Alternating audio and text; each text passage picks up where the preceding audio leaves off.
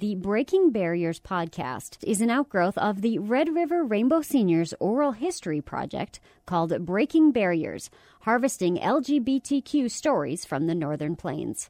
Many of the participants in that project grew up when being out was not a practical option.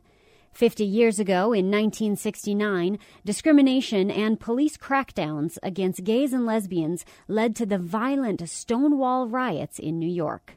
Lynn Runck was 27 years old at the time. A short time later, in 1972, he saw a need to help gays who were struggling in that difficult social environment.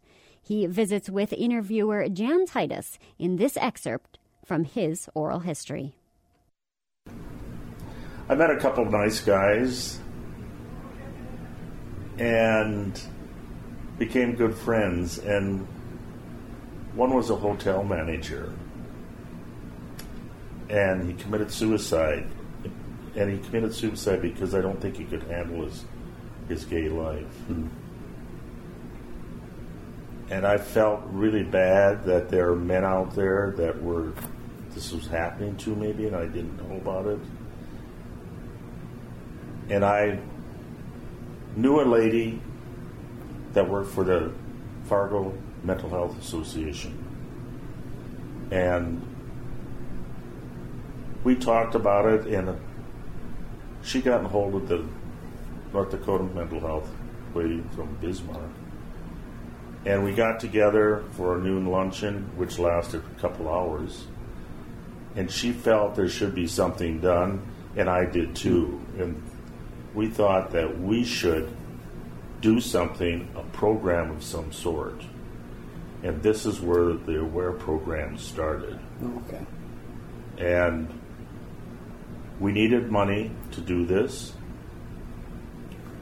So she knew a person, the lady from Fargo knew a person that knew how to write grants. And we got in contact with him, and he says, I'll write the grant for you, but I don't know if you will get this grant.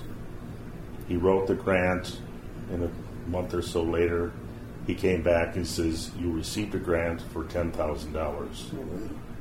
He says, you can put on your program. And we called it Homosexuality in Our Society. Mm.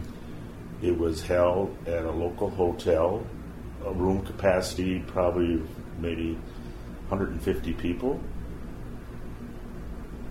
We put it together. We did advertising on Prairie Public Television, which was a good place, and another television station. We got over 300 people in there. People were standing in the hallways. And it was, a lot of them were parents, a lot of them were young college kids. We brought in 4 speakers, and that's the money we used to bring these speakers on. Okay. Then we just felt that this started to open the eyes to the people here in the state of North Dakota. So gradually people started coming out and starting to come public with their sexuality. Some still stayed in the closet, which was too bad. And we did have we've lost some people, and some were good friends and some were acquaintances. Yeah. And we've had some tragedy here too, with some guys getting murdered. So, and that's too bad. Yeah. So, yeah. And I'm just so happy to hear about this gay seniors. That just, I went to a function last night, and it's getting bigger and better, and I've met a lot of the old faces, which is fun. Yeah. Over the years, how have you noticed that in terms of how people treat you, how you see yourself, how you interact with others? How has that changed over your lifetime? I'm more open today, and I think that has to do. To me, it has to do with my age, because I don't give a damn at 76 right now. And what are they going to do to you? You know. And it's so much more open today. I mean, you got television, you got Will and Grace, which was the icebreaker, and then people around here all thought that just happened out on the West Coast. No, it's right here. But I'm open with myself and a lot of people I meet. And when your two guys are together, people ask us, well, how long have you guys been together? We've been 20 years, okay. And then the people say, well, I have a niece or I have a nephew, which they would never say that 20 years ago. Oh, yeah. Yeah. But I really see this in Palm Springs, in the Catholic Church. I see a lot of couples in church, and I start to see them here too.